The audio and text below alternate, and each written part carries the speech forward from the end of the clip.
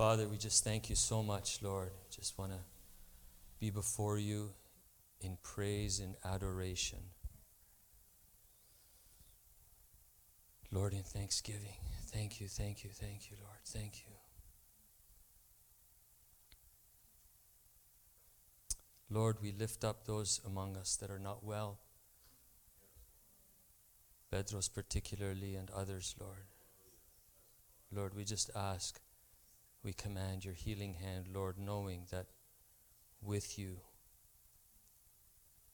beside you, in the throne of grace, Lord, your heart is to command healing. So with you, working with you, co-laboring with you, we command healing, Lord, upon Bedros, if there's others here that need healing, just shoot up your hand real quick. We'll just pray over you. Just hold it up. Father, we just speak the presence of the Holy Spirit. Lord, that time it says that the presence of the Lord was there to heal. The presence of the Lord is here by Jesus' name. The mighty, powerful name of Jesus, the glorious name of Jesus is here to heal in Jesus' name. Hallelujah. Thank you. Hallelujah. How glorious you are, O God, how glorious you are. One quick announcement. Operation Christmas Child. I think next week or the week after, we're going to have the boxes ready. Please pick it up. What it is, let me see. Yeah, I'm just going to play this for you, and you'll see. Every single day, around 25,000 children are hearing the gospel through Operation Christmas.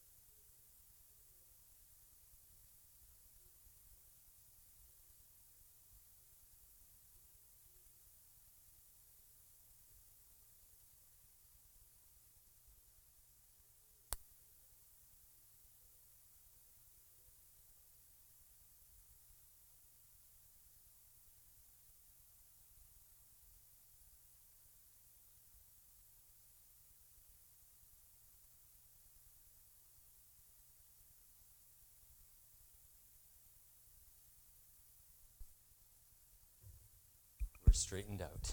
All right. Good stuff. That's done. That's done. All right, let's go to the Word. Thank you, Lord. We just ask right now that you open up the Word to us in our hearts, that it sink deep of what you want to speak to us, Lord.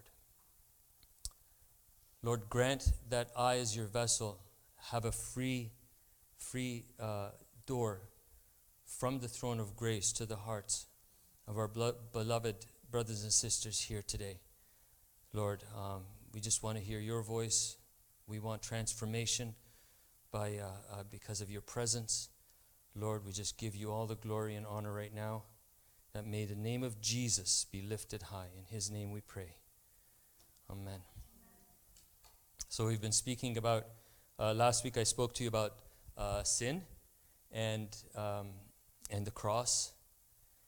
It is central to everything. The cross of Christ is central to everything. To the point that the Apostle Paul, when he wrote the book of Corinthians, he said, it's actually recorded in the Bible, it says that I determined to know nothing among you except Jesus Christ and him crucified. So Paul, who was very much educated in all of the scriptures, he was a Pharisee, educated in the scriptures. He knew so much, more than probably any of the others, because the other apostles were fishermen or tax collectors. They weren't educated as Paul was. And so no one could debate as Paul could. But he said, I have determined to know nothing among you except Jesus Christ and him crucified. The cross of Christ is central to everything in history. I'm not talking about just to Christianity.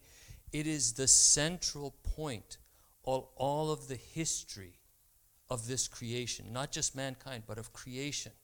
Just imagine from eternity to eternity, this timeline, it all funnels into the cross of Christ. There is nothing else more important. It stands beside God creating the universe than the cross. It's that important. If you know nothing else, you will be standing in good company with Paul, who says, I determined to know nothing among you except Jesus Christ and him crucified. This matter of sin, it's not something that, you're perfectly clean and then you tell a lie. And then from that point on, you know what? You say, okay, I lied and now I'm a sinner. It's not how sin works. The reason the lie comes out in the first place is because there's a nature of sin in us from birth. From the point of conception, the Bible says that we carry the nature of sin. That's why at some point, sin comes out. It manifests. You see it as young as little children who defy, they're caught doing something, they will tell a lie. Nobody needs to teach you how to lie. It comes out. As soon as there's a fear, because the concept of truth exists in us. As soon as there's a fear of something, you are able to lie. It's part of the nature that we carry. This nature on its own is against God. We are born not running with God. We are born running against God, because that's the nature of sin. We are not sinners because one day we sinned. We sin because we are sinners. And the answer to that is Jesus Christ on the cross. And I'll elaborate on that maybe another time. But there's two extremes I wanted to actually show. And I read a book recently, and it showed these two extremes in a really powerful way. And I wanted to quote that. It's from the book, The Cross of Christ by John Stott. There is one extreme that takes pride in recognizing there is sin, but it reads like this. There's a pride in the human heart. We insist on paying for what we have done. We cannot stand the humiliation of acknowledging our bankruptcy and allowing somebody else to pay for us. The notion that this somebody else should be God himself is just too much to take. We would rather perish than repent. Rather lose ourselves than humble ourselves. That might touch a chord. The other extreme of pride says this. It was actually spoken by an Indian Swami in one of these multi-world religion things happened in the late 1800s. He says this. The Hindu refuses to call you sinners. You are children of God, the sharers of immortal bliss, holy and perfect beings. Ye divinities on earth. Sinners? It is a sin to call a man a sinner. It is a standing libel on human nature. That's the other extreme. All of us, we land somewhere in the middle here, where perhaps because of pride, because of shame, we feel that we have to pay for this sin ourselves. And so we reject Christ because we are running that payment ourselves. I need to pay for it. So you work hard, or you're extremely religious, you try to do this and you try to do that, all for the sake of trying to gain favor with God. And it never works, because it's like a fire. It's insatiable. No matter how much you feed it with wood, it will burn and burn and burn. No matter how hard you work to pay for your sin, at the end of the day you will be not satisfied.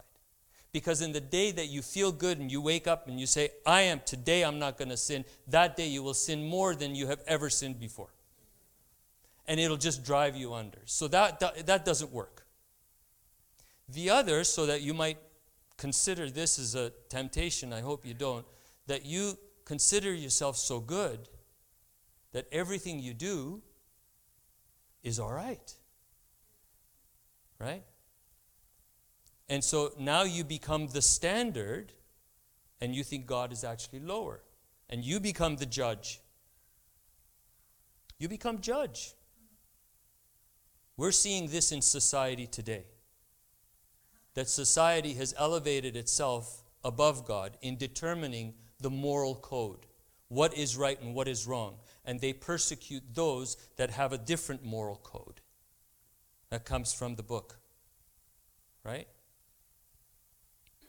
Christ paid for it all. He paid such a high price to gain you because he loves you. He paid the price because he knew he and the Father, the Son, Father, Son, and the Holy Spirit, the Godhead, the Trinity, God one. They, if I may call God they in that way, respectfully, determined that the price of love can only be the cross. So even before any of us existed as a human race, the cross of Christ had been determined. Because in love, the possibility of rejecting God is already in the mind of God. As soon as we love them, we will have to give them freedom to reject us. And so therefore, we will take the responsibility of that rejection. Now, in determining a covenant, we will determine that there will be a cross one day to pay for that rejection, so that anybody that's born can have free access to the cross and come into the covenant between the Father and the Son, be forgiven, receive life, and now enter into what God designed from the time he set forth to put us into creation, or to make creation happen. That's Jesus Christ in the covenant.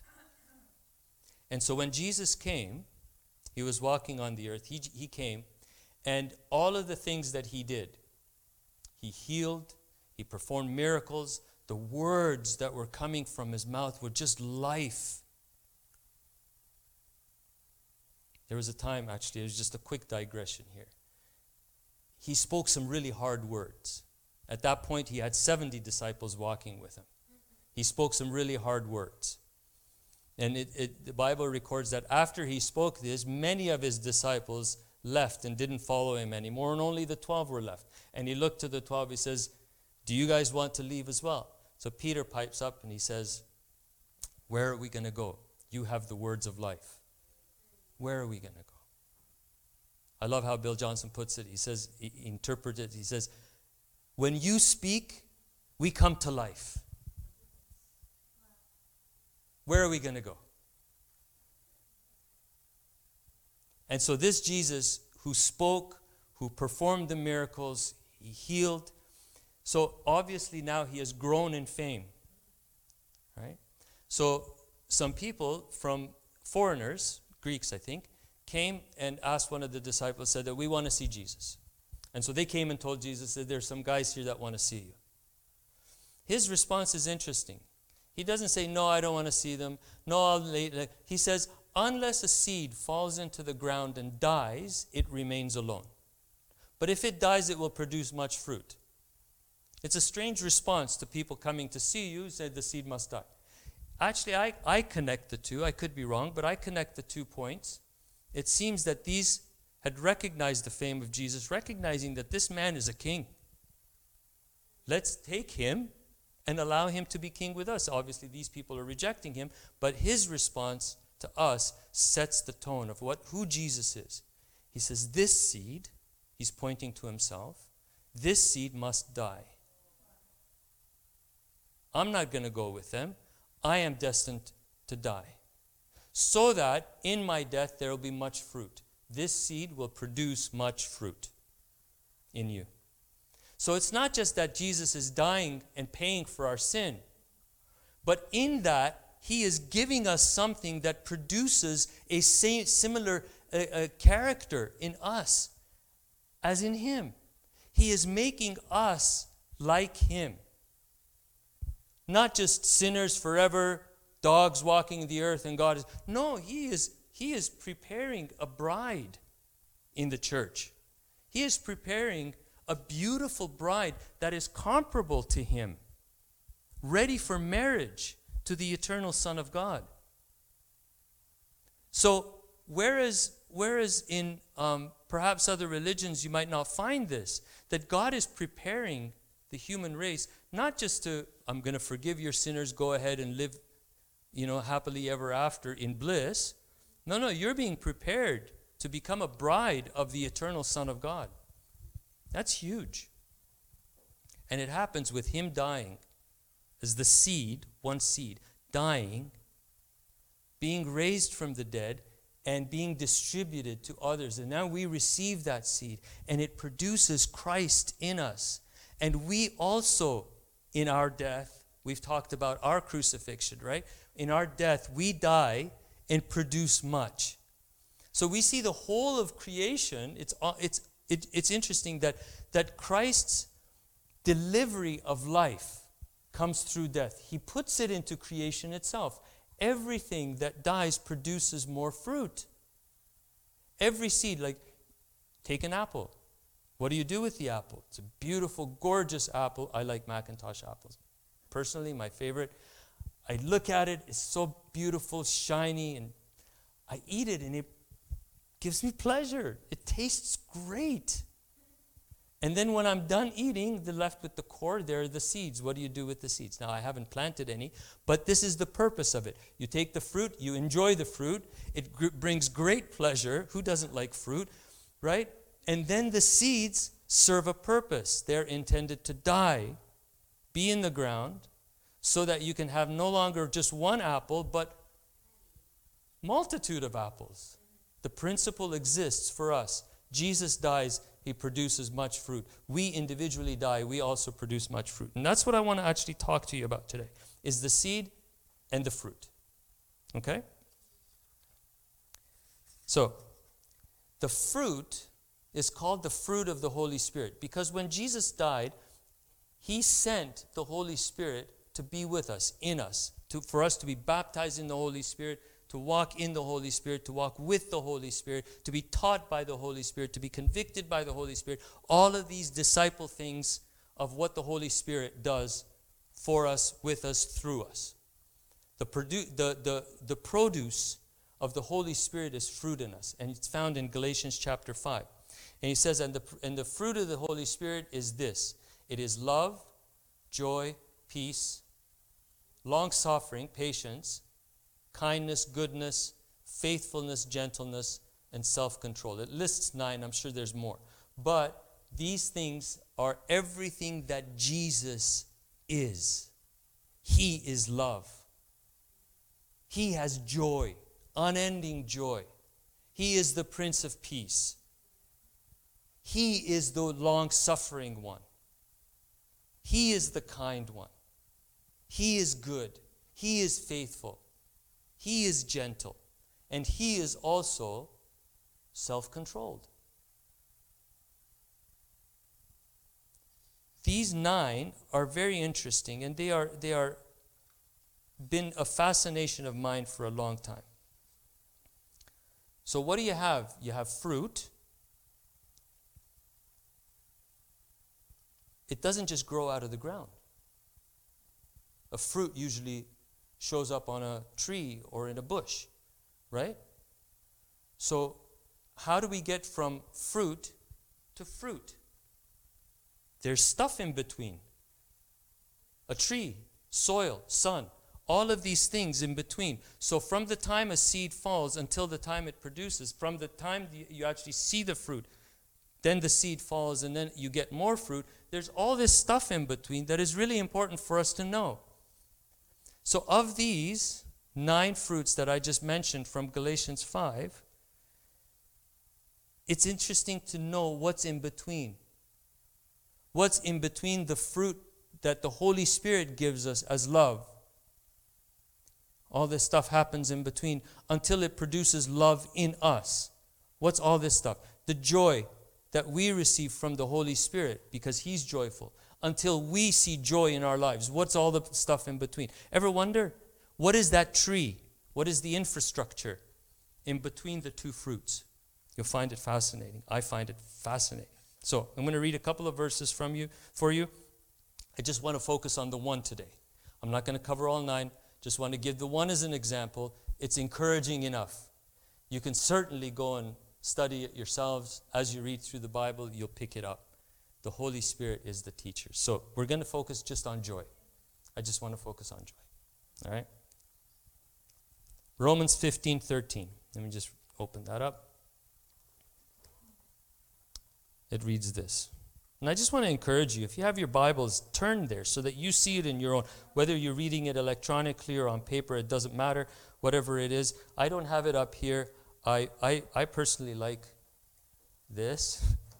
I like my phone. I read it a lot.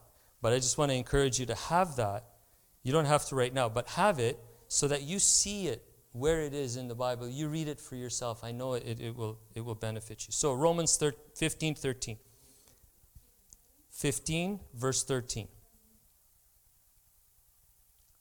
Now may the God of hope fill you with all joy and peace in believing, that you may abound in hope by the power of the Holy Spirit.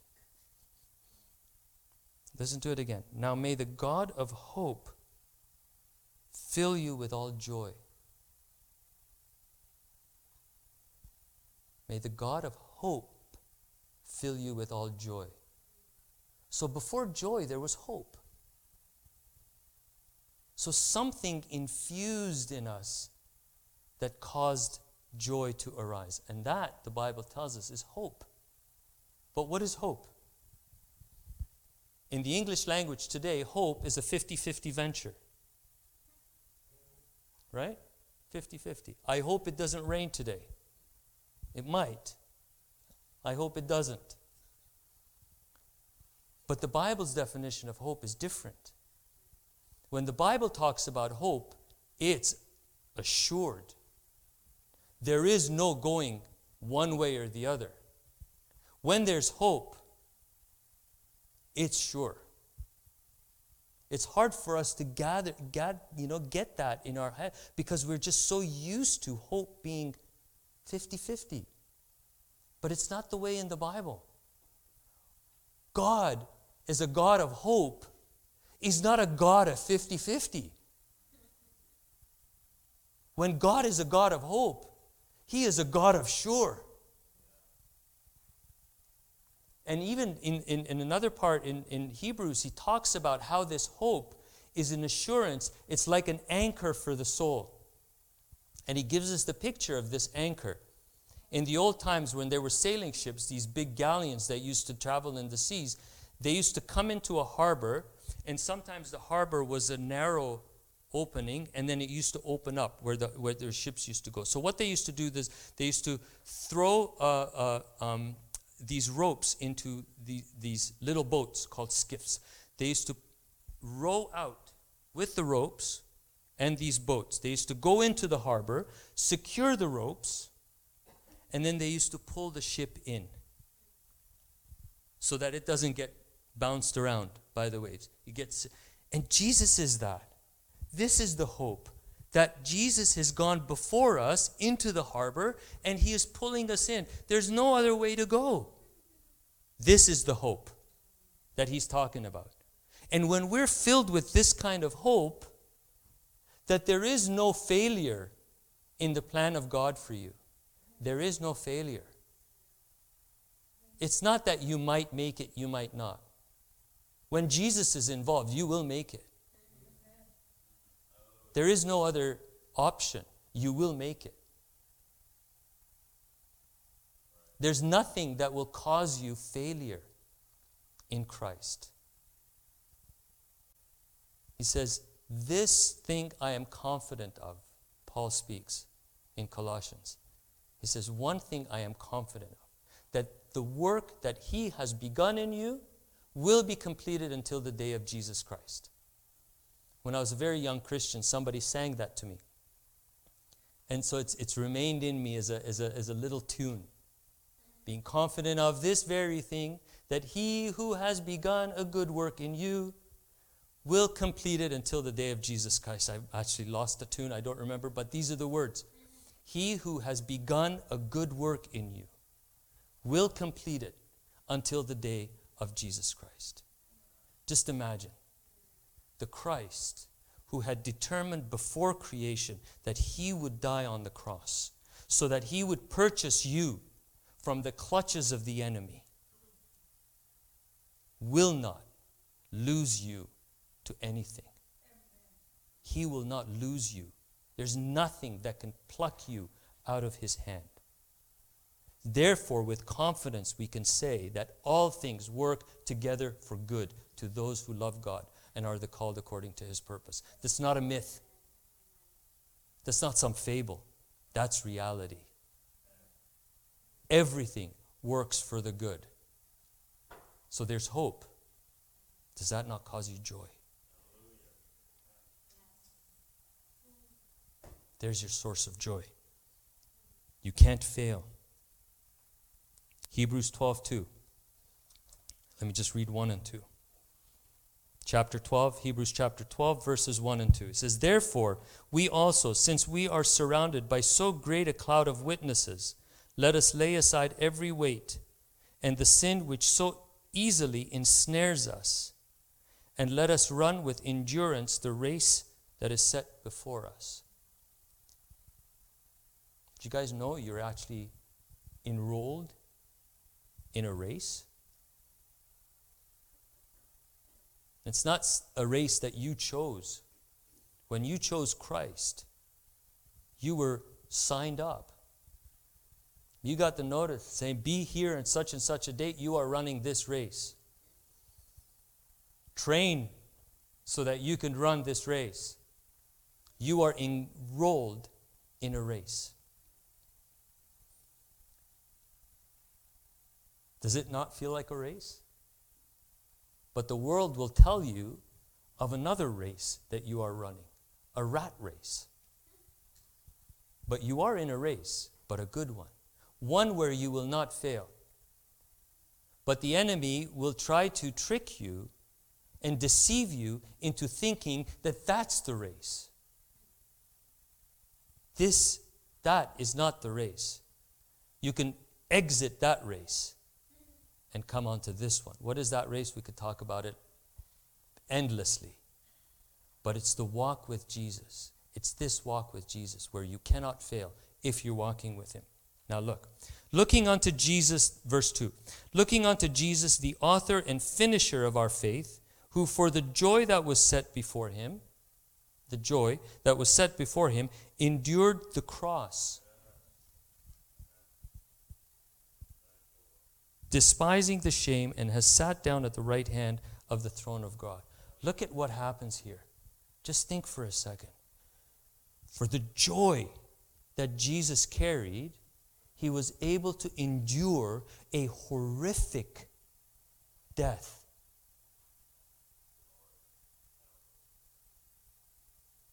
And I described last week what he actually went through on the cross, and how they used to whip the people that were going to go up on the cross. They used to whip their back and make them all bloody and just totally wounded, like no bare skin left on the back. Why? Because when they used to put them on the cross, and they used to nail the hands and the feet, they used to hang in such an awful way as to cut off your ability to breathe.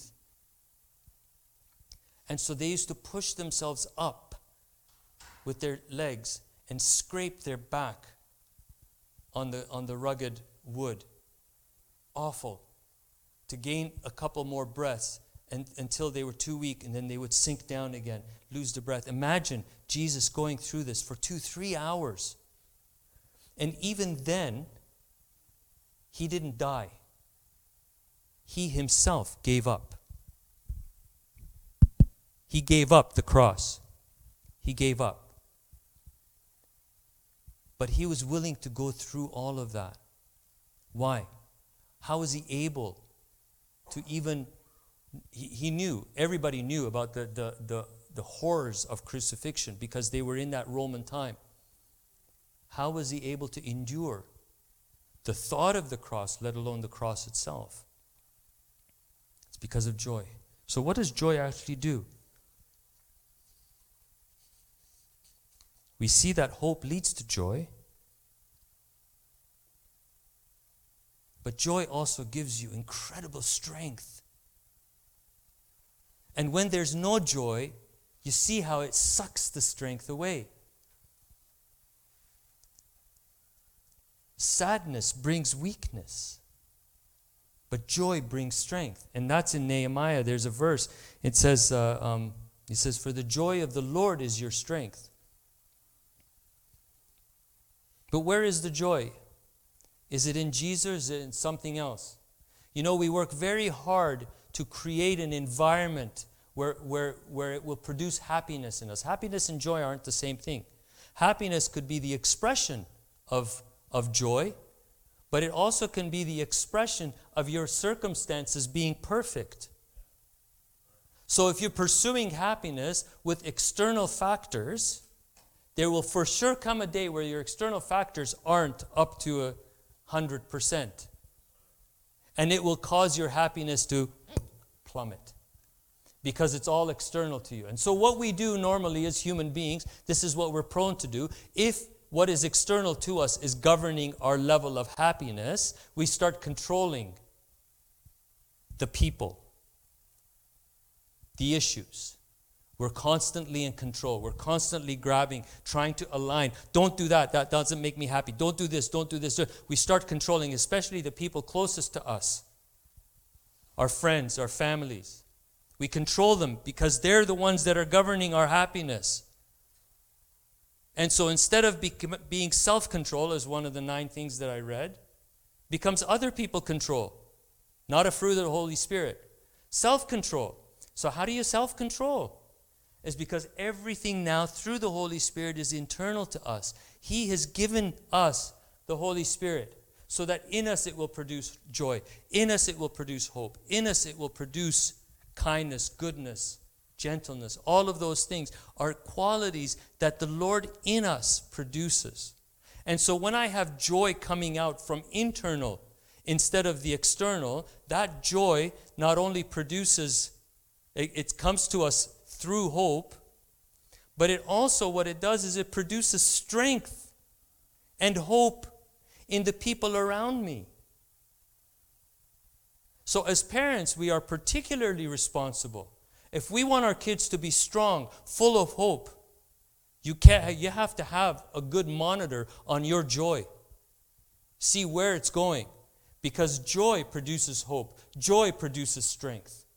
It produced strength in me. It came to me as a result of hope. It produced strength. So now my joy, being a fruit of His joy, produces also in me, in the people around me, what it produced in me. Strength. Hope. Does that not make sense?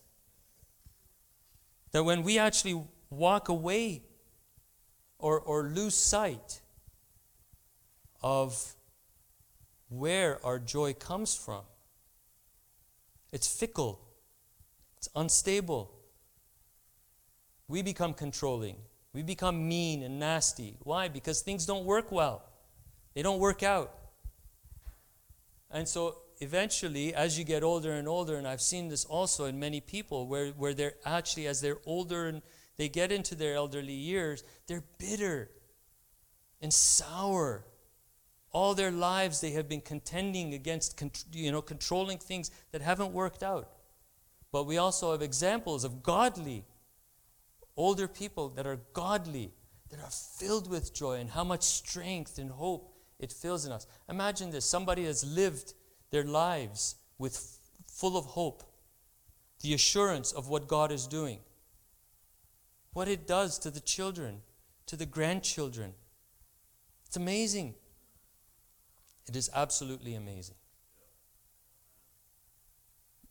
There's other good studies in the rest of it.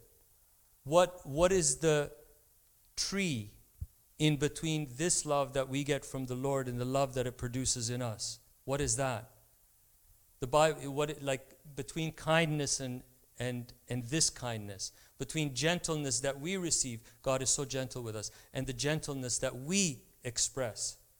The Bible says that your gentleness has made me great.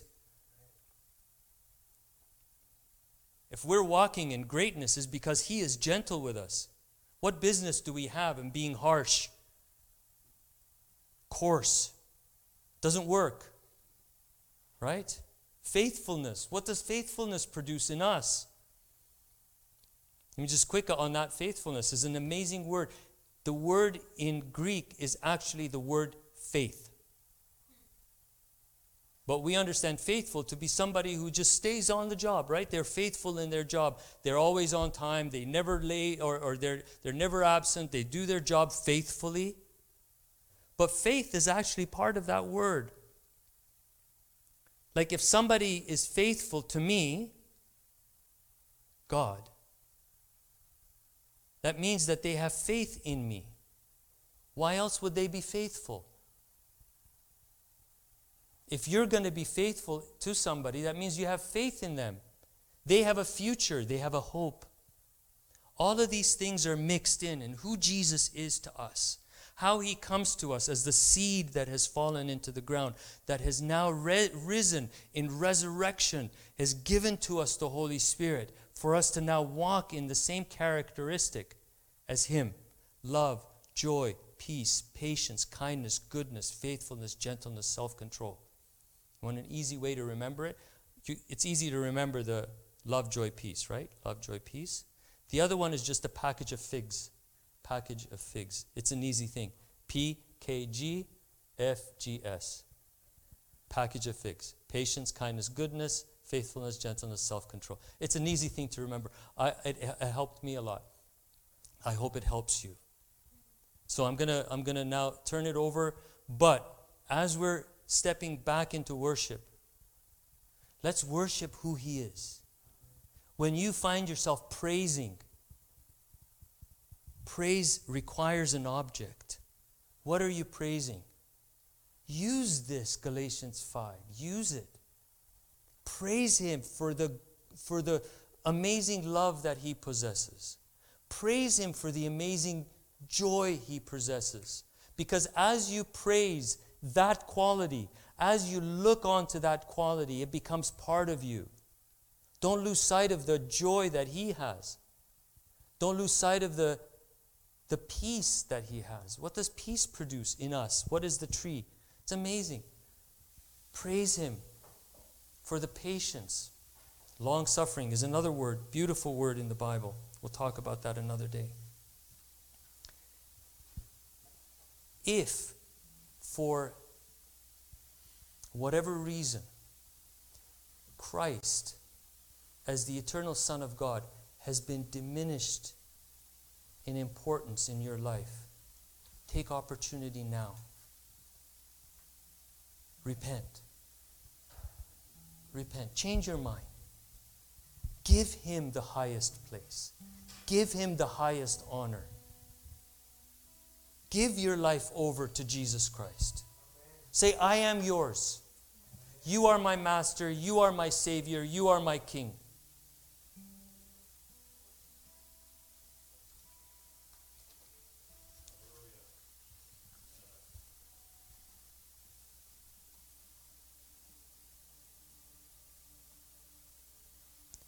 Psalm 132:2. Let me just read that real quick.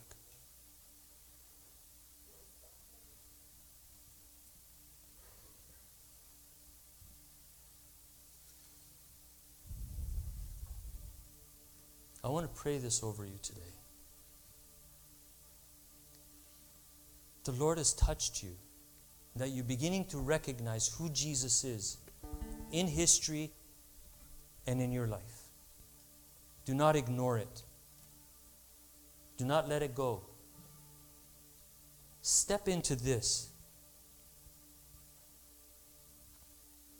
Surely I will not go into the chamber of my house, or go up to the comfort of my bed. I will not give sleep to my eyes or slumber to my eyelids until I find a place for the Lord, a dwelling place.